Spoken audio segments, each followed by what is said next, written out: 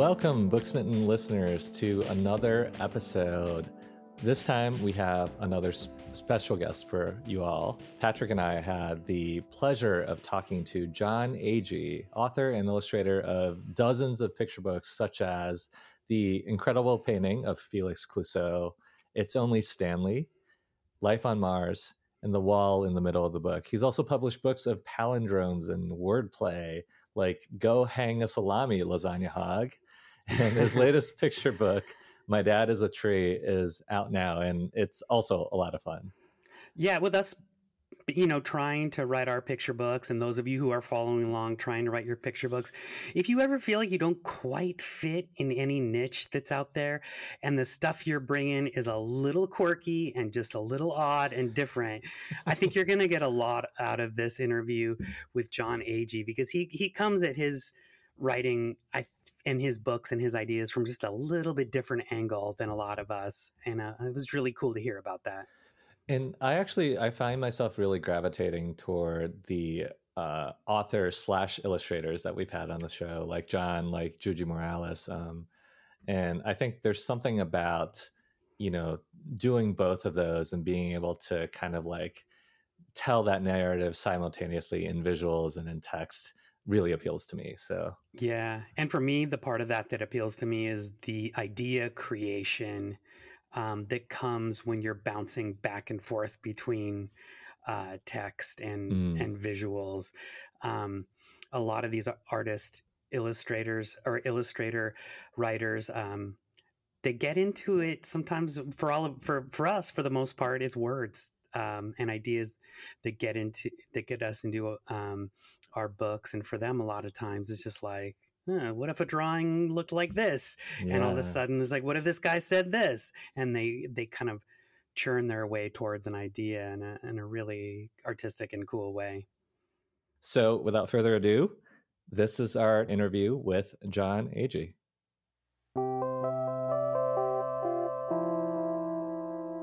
So maybe a place to start is to just, we'd love to hear from you about your path to becoming a picture book writer, artist. Well, I went to college in New York City, studied art, and did film, did sculpture, painting, and but I'd always been writing and did cartoons, did like sequential stories. So it was 1981 or thereabouts, or maybe 1980, just before I graduated, and I was thinking, how am I going to make a living? And so I thought maybe I'd illustrate some other people's stories. So I went to publishers, and in 1980, New York City had so many publishers. I was very lucky that it was such a nice time. And, you could just walk in and meet an editor. So they were very encouraging. They looked at my pictures and they said, these are great, but they said you shouldn't wait for a manuscript. Maybe you should just go ahead and write your own story. Mm-hmm. So I did, and it was very naive, as we all are when we're 20 something, and it was a little, very few words, because I wasn't very sure of myself. So it was mostly my pictures. But a story of a little kid who dreams of an old man. It turns out this old man is Santa Claus, and at the end of it's a very circular story. And anyway, it also, the book was very small. It was no bigger than this, and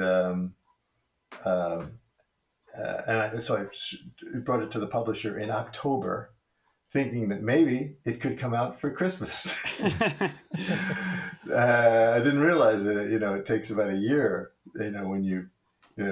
So I was rejected a couple times, and then picked up by a wonderful publisher, Pantheon, which was sort of part of division of Random House, and I just was lucky to meet this woman, Frances Foster, who was one of the greats, and just a very thoughtful, nurturing, sensitive, intelligent, woman. She's worked with a lot of great people, Leo Leone and Leonard Baskin, and among others. So yeah, so that's how I got my foot in the door. And then so it was kind of just, I was able to kind of learn on the job. So I think maybe my fourth, I didn't, and also I mean absolutely no money, you know. There was never any sense that I was going to make any money, and if there was, the publishers told me, do not even go there. This is 1982, you know. It's like the publishing world was still a kind of, it wasn't a place that was booming. It would soon, but not then. So I was just trying to kind of get better at the craft and looking at all the greats, you know, Tommy Ungerer, um, Bill Steig, Maurice Sendak, all the Arnold Nobel, and then Europeans too. Just seeing um, how they do this thing, because the picture book, like so many people think, oh, it's so easy, you know. Um, but it's like what they say. You have to, you know, the words and the pictures have to have this kind of unique way of back and forth. You know, sometimes I think when the pictures are very elaborate, there's fewer room for text, and then when the pictures are maybe simple, if there's just one simple picture, maybe there's room for the text to say a little more. Um, so yeah, and and I still learn to this day, because I'm always looking back at dummies that I did for a book and think, wow, why didn't I get it right the first time? So it's a unique, and I admire people who don't do the pictures, who just write the books and who do it well, because I don't think it's because I have the ability of writing and then doing a picture and saying, oh, this picture is doing all the work. I'll just take away a lot of this text. Whereas if you're just the writer, you kind of have to imagine what the picture would be. And you can't, you know, whereas I'm drawing it and putting the words right next to it or on it and looking. So there's an advantage to being the writer and the illustrator. So, yeah. Anything else? Yeah, I mean that sparks a lot for me, because as we're going through this process, the four of us, I've constantly found myself wanting to, like I'm a very visual thinker to begin with. I used to draw all the time as a kid, and it felt unnatural to even write the picture book as a script and not immediately, you know, like I opened up a PowerPoint presentation and I was like writing in that so that I could see all the spreads and page flips and everything like that. Right. And so we've talked to some other folks who are strictly, you know, picture book writers, and like you said, like really have a talent for it. And I'm really curious about sort of, you know, your process coming at it from as someone who does both. Is it like, yeah. Well, yeah, that's good. Well, a lot of people ask of illustrators and writers. They say, you know, what is it? Do you start with the pictures? Do you start with the words? And for me, I think it's mostly it's drawing, it's doodling. It's like you know, well, I can't reach it here because of the headphones. But there's a pad of paper and I'll just start drawing. And words, you know, follow. Lots of talk balloons, lots of people talking, and I'll see where things go. Like this latest book, the one My Dad is a Tree. The one that just came out in June, I guess. It's a story of a little girl and her father. They're in this, and the girl is standing like with her arms out like this, and her father says, "So what are you doing?" She says, "I'm pretending to be a tree." And he says, "Why a tree?" Because she says a tree gets to stay outside all day long. It's a beautiful day. And she talks him into becoming a tree with her. So he does that. But that idea, so it's a funny idea because the whole book is completely static. They never move. Yeah. So if you put two people who are not moving in a story, That's an interesting challenge, but everything moves around them. You know, all these creatures start climbing up, and it rains, and it gets dark, and so there's a lot of things that happen, but they're stationary. But that idea just came from uh, uh, I don't know if I can grab it, but anyway, I can describe it. It's just on a legal pad, just a picture of two little children and one kid. He is one, oh yeah, I know. He putting his hand up, thinking it's going to rain. So he's like, "Oh, it's going to rain." And a woman throws a quarter into his hand, and he says, "Excuse me, miss, I wasn't asking for money. I was just wondering whether it was going to rain."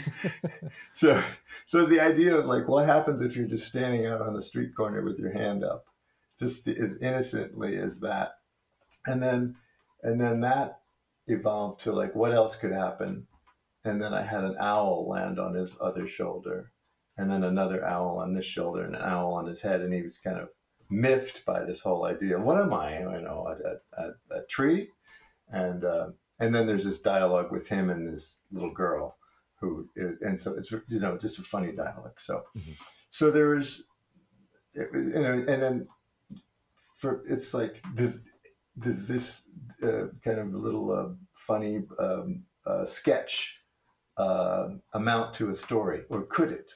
You know, and so that's where a lot of my ideas come from. It's like a little sketch of a situation that is amusing, and then I have plenty of these in notebooks, filling notebooks, but most of them don't evolve, don't have enough heft or substance to to amount to a story. So that's kind of where the process is enjoyable because it's coming up with funny situations. That's fun, but it can be frustrating because very often they don't amount to a 32 40 page book. I love the work that the last page in My Dad Is a Trade does in terms of like sort of making it this like bigger story, right? It's the little girl's like asks the dad like, "What are we gonna be tomorrow?" or something along those lines. Right. Yeah. Well, they've survived this one day. The father's relieved. So yeah. Yeah. And I think of some of your other titles like Life on Mars or It's Only Stanley, where sort of the last page also adds this like twist that kind of like, for me, it's just like it adds this like sense of it sort of expands the heart of the book. Yeah. I don't know, they're just as important as beginnings. I think also maybe with picture books, because they are so, you read them again and again, right? You spend $20 on this book for a kid, and you should be able to read it like in 5 minutes, 5-10 minutes, depending. So that it seems to me that the ending is really, really important. I'm just trying to think of one of my favorite endings is this book I did years ago called Milo's Hat Trick. It's a magician, a failed magician is asked to go get a rabbit for his hat trick. So he goes to the woods to get a rabbit, and he has a stick with a string and a carrot at the end, and then below the carrot is his hat. He's hoping a rabbit will bite the carrot and fall into his hat. Instead of a rabbit, along comes a bear. The bear eats the carrot and asks the magician, "What are you doing out here in the woods?" And he tells him, "I'm looking for a rabbit for my hat trick." And the bear says, "Hat trick? Maybe I could help." And the magician is like, "What?" And the bear says, "Watch this." And the bear jumps in the hat. And the magician is amazed. And this is another thing about picture books is you can do stuff like that. You can have a bear jump into a hat, but it's got to make logical sense, because the magician says to the bear, says, "How did you do that?" And the bear says, "Simple. You just pretend your bones are made of rubber. It's a secret I learned from a rabbit." See, now you can go forward. At least for my books, there always has to be some kind of logical. So at the end of this book, they become they have a they're successful on Broadway or off Broadway, but in the end, the bear goes back to the forest. He's tired of jumping in and out of hats, and the magician says, "What am I going to do without you?" And the bear reminds him, "Remember, your bones are made of dot dot dot." So at the end of the book, somebody new is jumping inside the hat. It's the magician himself, Milo. And on the last page, it says, "It's a secret he learned from a bear." So there's this. So the ending for that book kind of ties together. There's a lot of that lovely, wonderful arc where you have something that you establish in the beginning that that is reflected again in the end. So yeah. I love it that it's that there's so often a use of absurdism or almost surrealism in so many of your stories, but like you say, then within that there's a natural, logical story that finally takes place. The Boy with the pet rhinoceros that yeah that won't do anything. Like, it's a rhinoceros. No, you can't have a rhinoceros as a pet. And what he ends up doing is so absurd, but it's beautiful in the space of that story. That's another good example of establishing logic in a picture book, Yeah. a ridiculous picture book. You can do it in several ways, and the beginning of that book, the logic is established by just the kind of matter-of-fact text, which is the boy talking, which is, he says, when I got my rhinoceros. That's like the first line. So it's like, oh, he goes to an exotic pet store, and then he calls a rhinoceros expert to ask her what a rhinoceros And does. her advice is so there you go. So I'm establishing logic by setting up an expert, and she says, well, rhinoceroses do two things. They either pop balloons or poke holes in kites. So there you go. It makes sense, right? If an expert said it, right? Yeah. But then the twist on that, of course, is that it not only pops balloons, but there's a scene later in the book where I don't know, Jack, are you familiar with this book? I haven't read that one. Okay. So near the end, on the rhinoceros, it turns out he doesn't pop balloons, he doesn't poke holes in kites, because the kid goes to a park, there are kids with kites, there's a guy selling balloons. Kid's really disappointed in this rhinoceros, thinking about returning it. Getting his money back. Maybe getting a hippopotamus. Yes, right. He thinks about a hippopotamus. And but on his way home, there's a bank robbery in progress, and one of the robbers is getting away in a hot air balloon, and the other is getting away in a hang glider kite. And the kid remembers what the rhinoceros expert, and he points up to the guy in the balloon, and he says to his rhinoceros, "Pop." And to everybody's surprise, the rhinoceros leaps into the air, like Superman, and pops a balloon. And then the kid says, "Poke a hole in that kite." And he swoops over, pokes a hole. The robbers fall down. The police are waiting for them, holding a big tarp. And then the rhinoceros kind of comes in for a landing, and that's not even described. You just see this rhinoceros coming down, and the chief of police comes running out and says, "Hey kid, is this your rhinoceros?" And he says, "Yes." He says, "You got a special one. You can pop balloons and poke holes."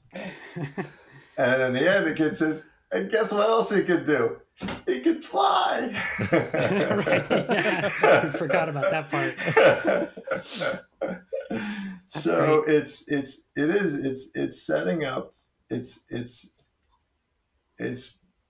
introducing, as you say, absurd, illogical stuff. That's you wonder how that can't happen. That could never happen. And yet, even kids will say, how did you? That doesn't happen in real life. But then they follow it. They are into it because it's not just all arbitrary. there's Yeah, you've created the rules of the world of each book. Yeah. Which is so hard to do. Like, I think about how hard it is to do in a novel. We've got thousands of words in which to just establish the novel, and you've got a page or two to establish that same world. And that's the thing that's hard about picture books. I can't imagine doing what you guys are doing, because I'm putting them in. I'm limited to like the amount of words I can do for a book. I think I don't know how many words in a picture book. Probably 500 or something like that. Yeah. You know.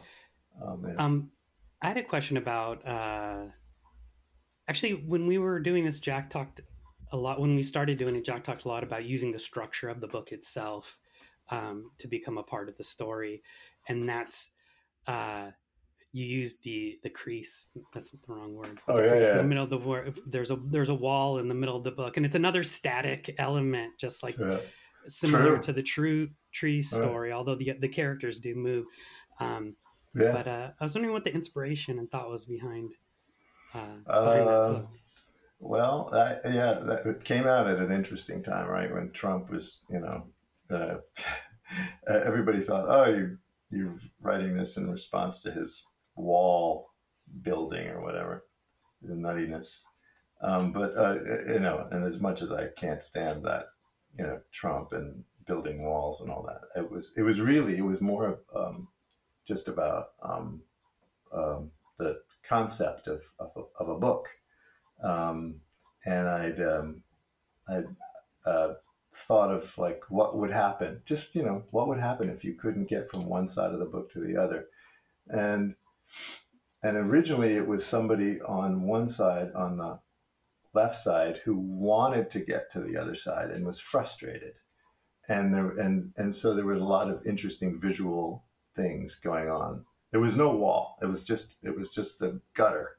So she could see, and also she could see through the gutter. She could see the stuff on the other side, but she couldn't get over there. So it was kind of the opposite of what it turned out to be, because she wanted to get to the other side. And but there was no story. It was just a series of illustrations that were kind of fun conceptually, and then it was when the idea came that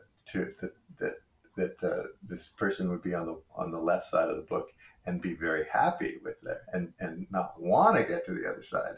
There was lots of room for a dramatic, because we, the viewer, can see what this person cannot see, as opposed to the original idea where the person could see through the gutter. So it evolved that way, and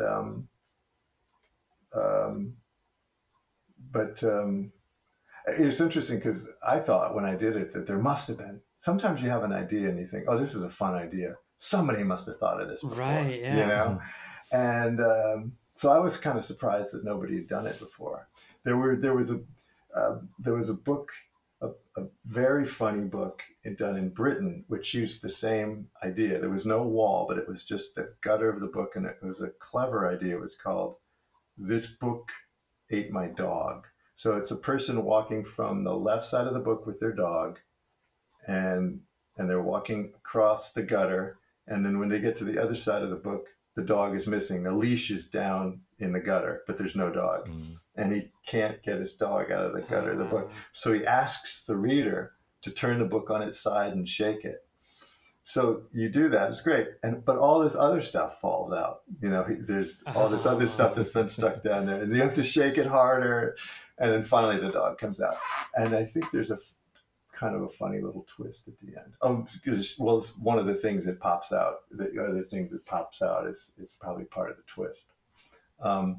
And then somebody showed me a book published in Portugal, which used the same technique, which was no wall, but just the fact that in the middle of the book there were these two sentries, like guards, and they were and all these and people would walk through the left side of the book, and the guards would say, "No, you can't go to the other side."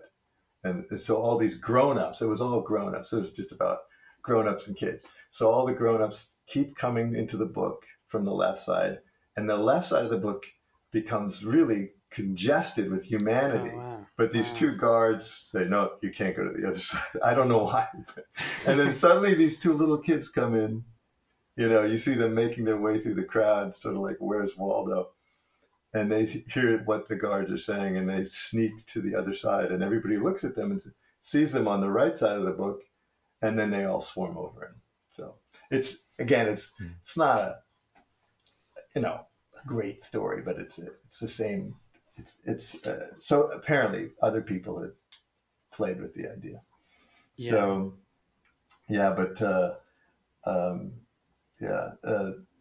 conceptually, I think it happens when you work on a picture book for so many years, as I've been doing, is that you look at the structure of the book, the way, the page turns, how many ways you can exploit a page turn.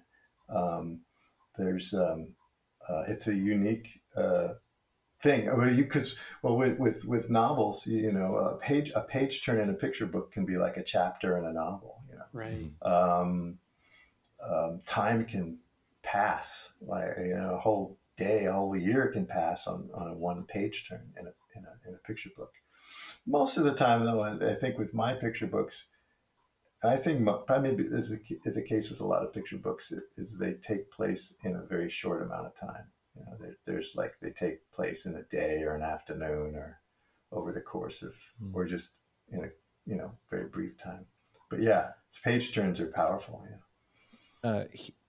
Jon, hearing you say earlier that these picture books, they're read like dozens of times, right? And sort of like hearing that in the context of your work, it sort of strikes me that like they kind of function like a good joke, in that like it's like after each retelling, it could potentially even get funnier, and it's sort of, there's this anticipation of like a kid.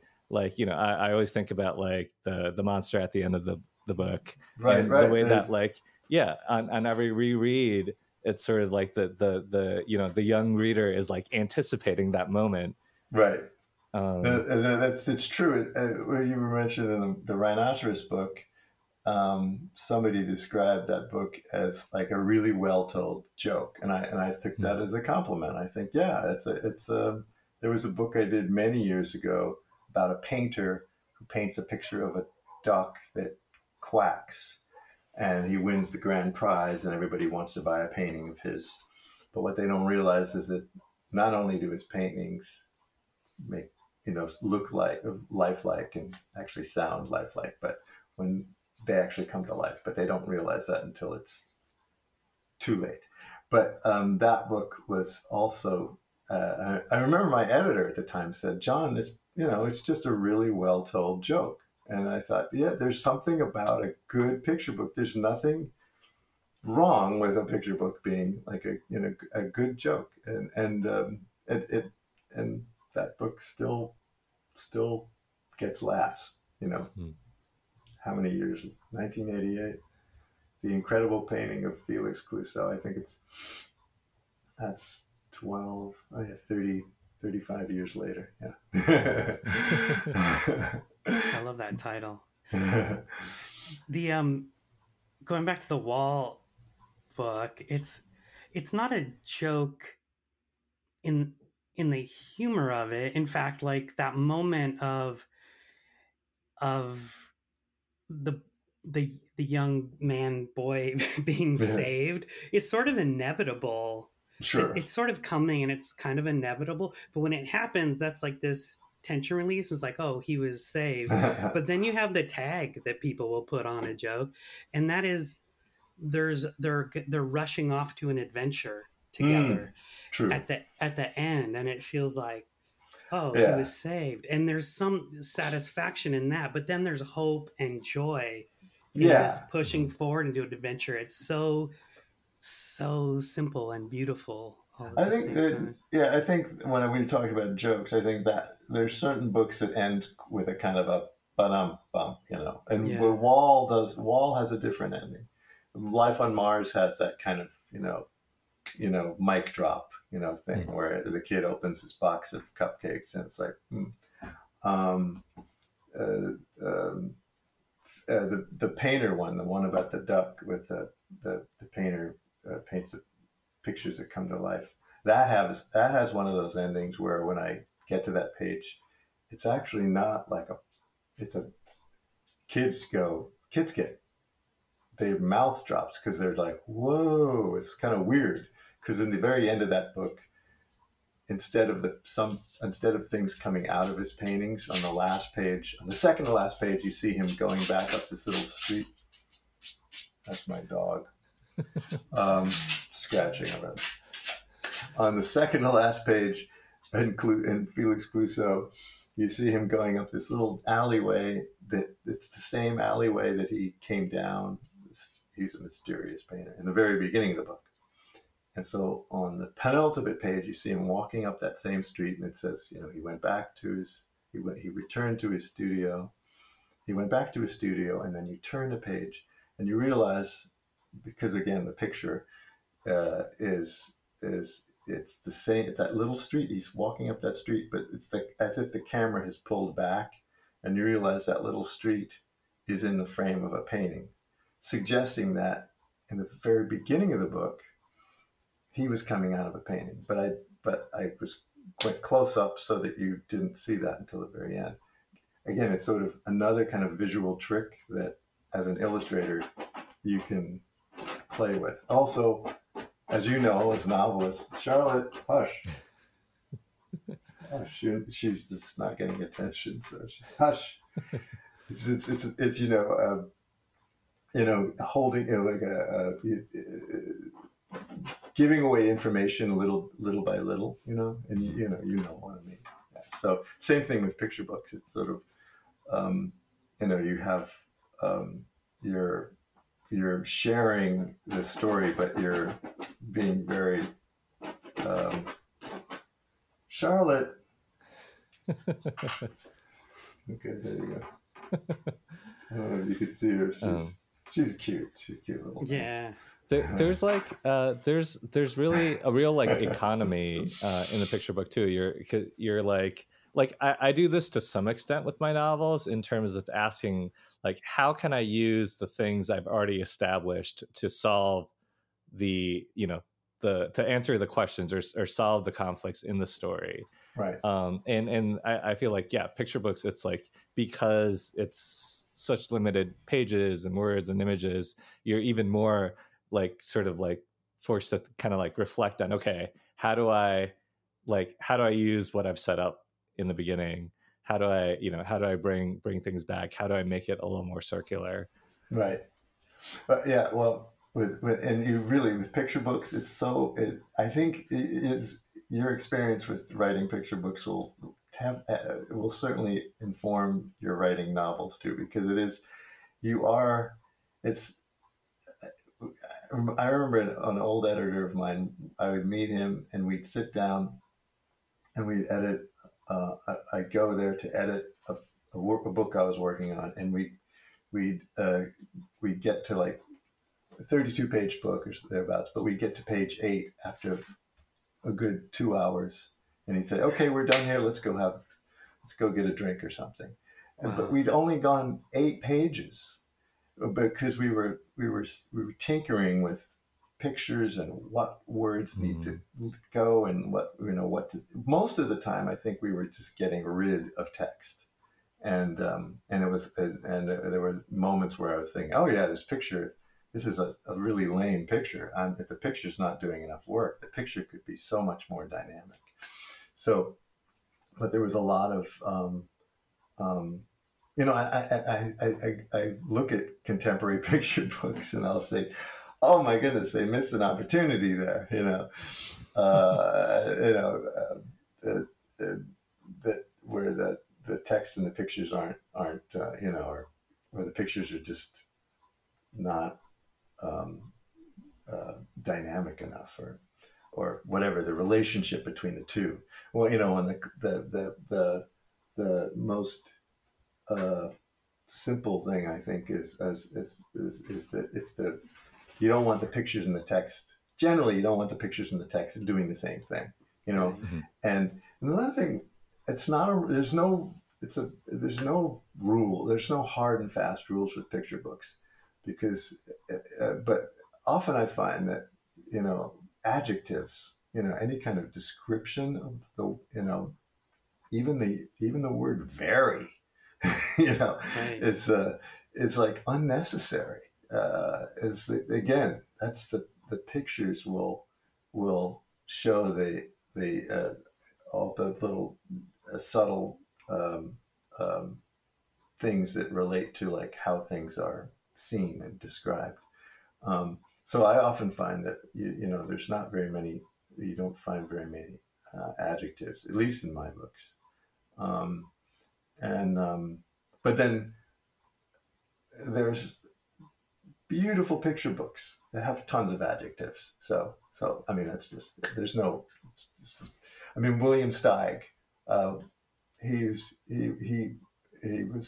happy to make very florid text with lots of description, and they're beautiful books. So anyway.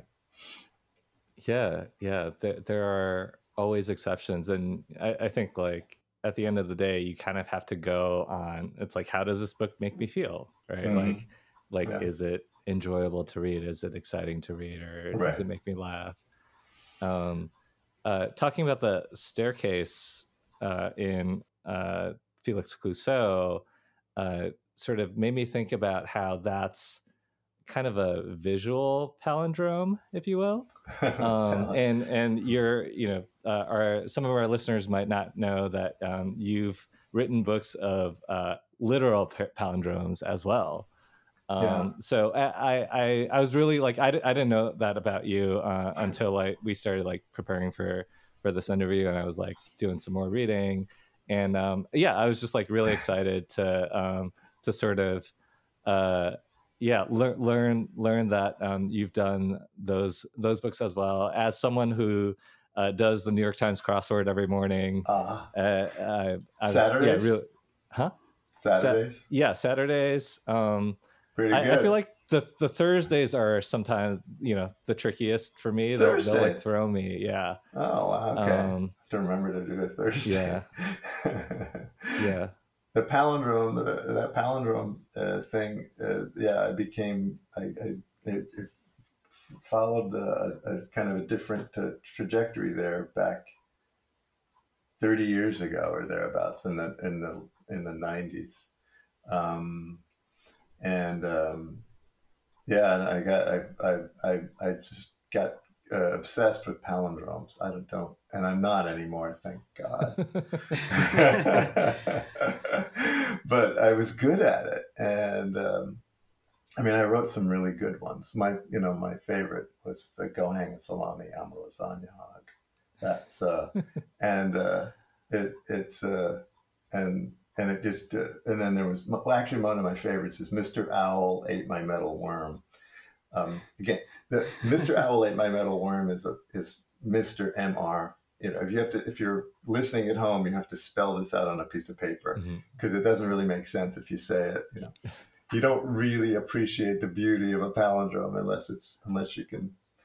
But for me, the joy of a palindrome was the fact that they didn't really, we get back to absurdity, what Patrick was brought up, but also the fact that they didn't make a lot of sense without a picture. Or even if they made a little bit of sense, they were much, much funnier or much more intriguing with an illustration. And I thought, this is this could be a lot of fun. So I put together a collection of mostly my palindromes, but with my pictures. And originally it was going to be for grown-ups, because there were going to be some kind of adult themed palindromes in there. And then I would go to schools, we were talking about my picture books, and at the end, kids would say, "What are you working on now?" And I'd say, "Does anybody out there know what a palindrome is?" And all these hands went up. Second graders, third graders and fourth graders. And I told my publisher, I said, "I think we should get rid of some of these grown-up palindromes and let's sell this book to kids as well." And so that's how I got into it. Yeah. And then sort of inspired more wordplay. I did a book with pictures related to anagrams and oxymorons, and then I wrote a bunch of poems that were all in tongue twister, which was fun. Yeah, and more recently, I did my last palindromic thing, which was to do a graphic novel where everybody speaks in palindrome. Yeah. Holy smokes! Yeah. So we are approaching the end of our time, and maybe a good way to end would be I'm wondering what your advice would be to someone who was in your shoes in the 80s, a writer, illustrator who's trying to like make picture books or tell stories. Yeah. Good, tough question. I mean, for me, I think I what drew me to it was was the love of telling a story, of inventing characters, and and also not really concerned about making too much money. I think that's a very tough thing to kind of imagine that you're going to get in this business and make a killing, and then just see where things go. Finding an agent, because that's kind of the way it goes these days, I think. Sure. And that you trust, and somebody that would be really important, because my experience was helped by really a wonderful editor, Francis Foster, back in 1981, um, and and also having voices, your colleagues, showing your progress, the work in progress, to people you trust, friends. My wife is a really good um, editor, so even before I show my stuff in progress to my agent or my publisher, I always show the stuff to Audrey, and we get into big fights, about that. I say she's not sensitive enough, and she says, I said, be nice, please.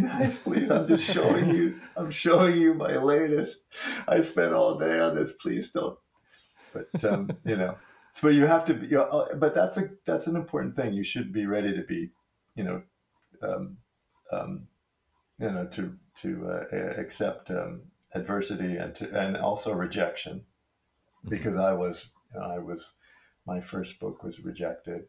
I've had books where I thought the publisher was going to love it, and they didn't, and I had to take it somewhere else to a different publisher. So there's yeah, I don't know if that's anyway. That's some advice I have.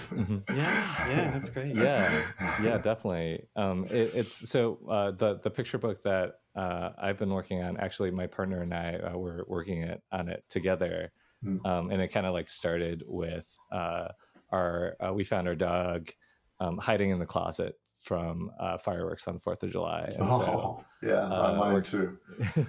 That's a tough day for dogs. Tough night for dogs. Yeah. So we're trying to like approach it from the perspective of like a kid who loves fireworks, but also sees that their dog doesn't love fireworks, and so trying to hold those conflicting feelings about.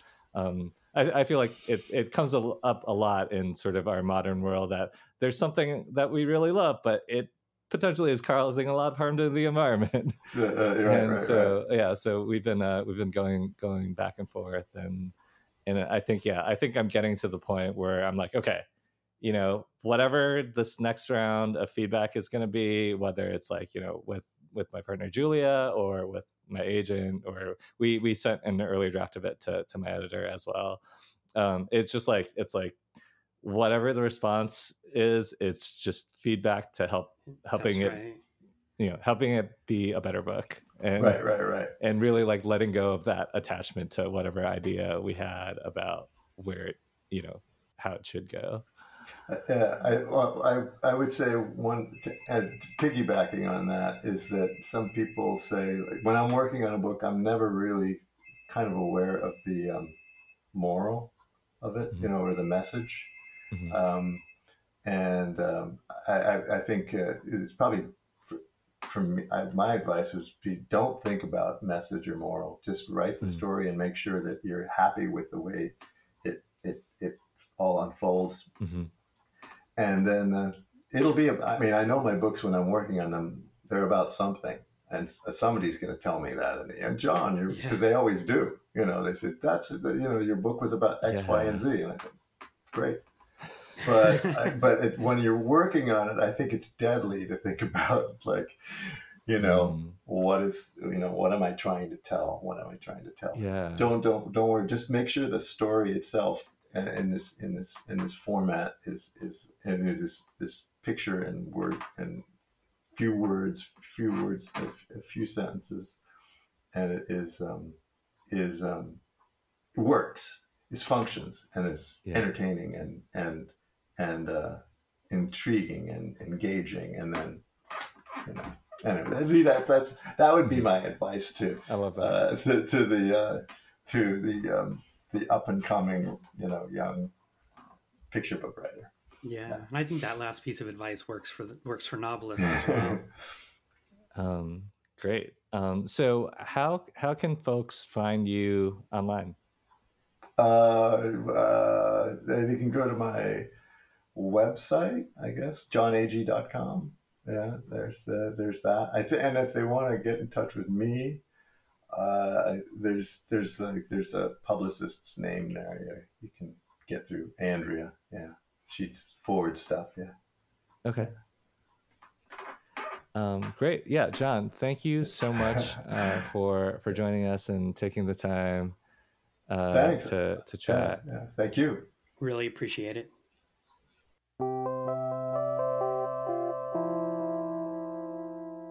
Okay.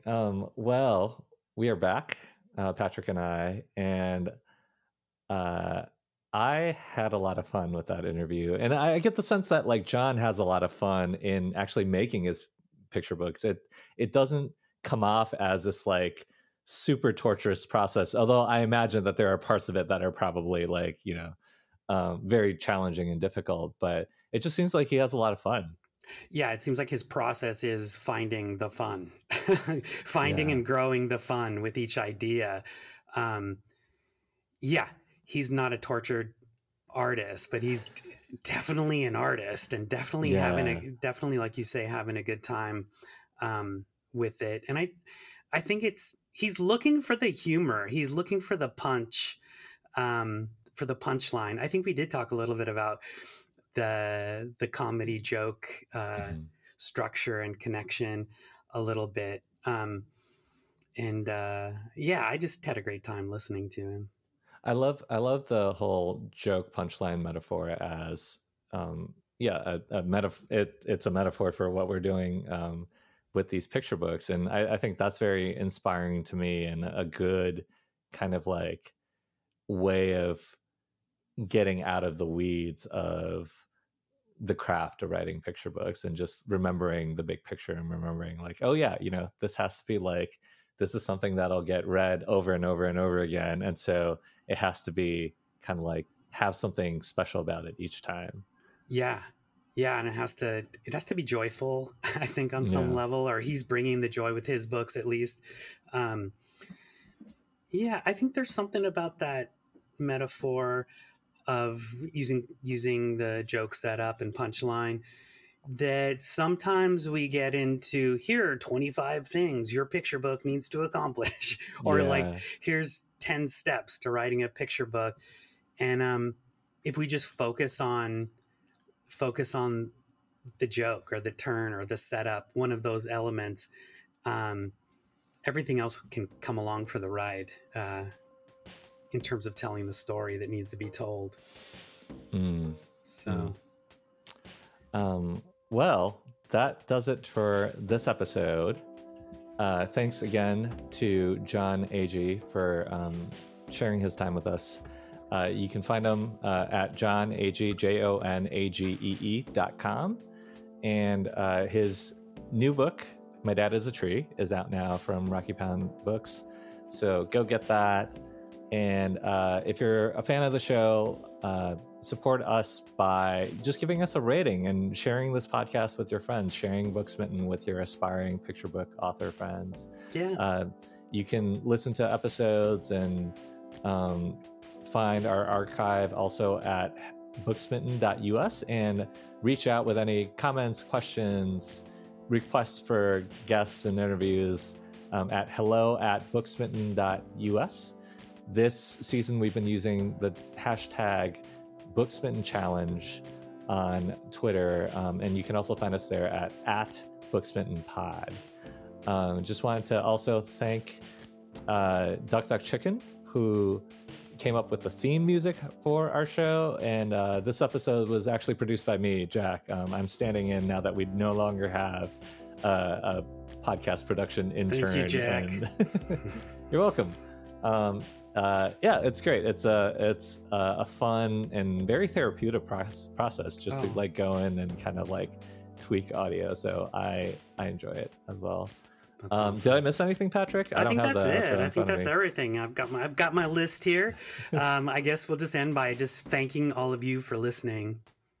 Have a good one. Bye.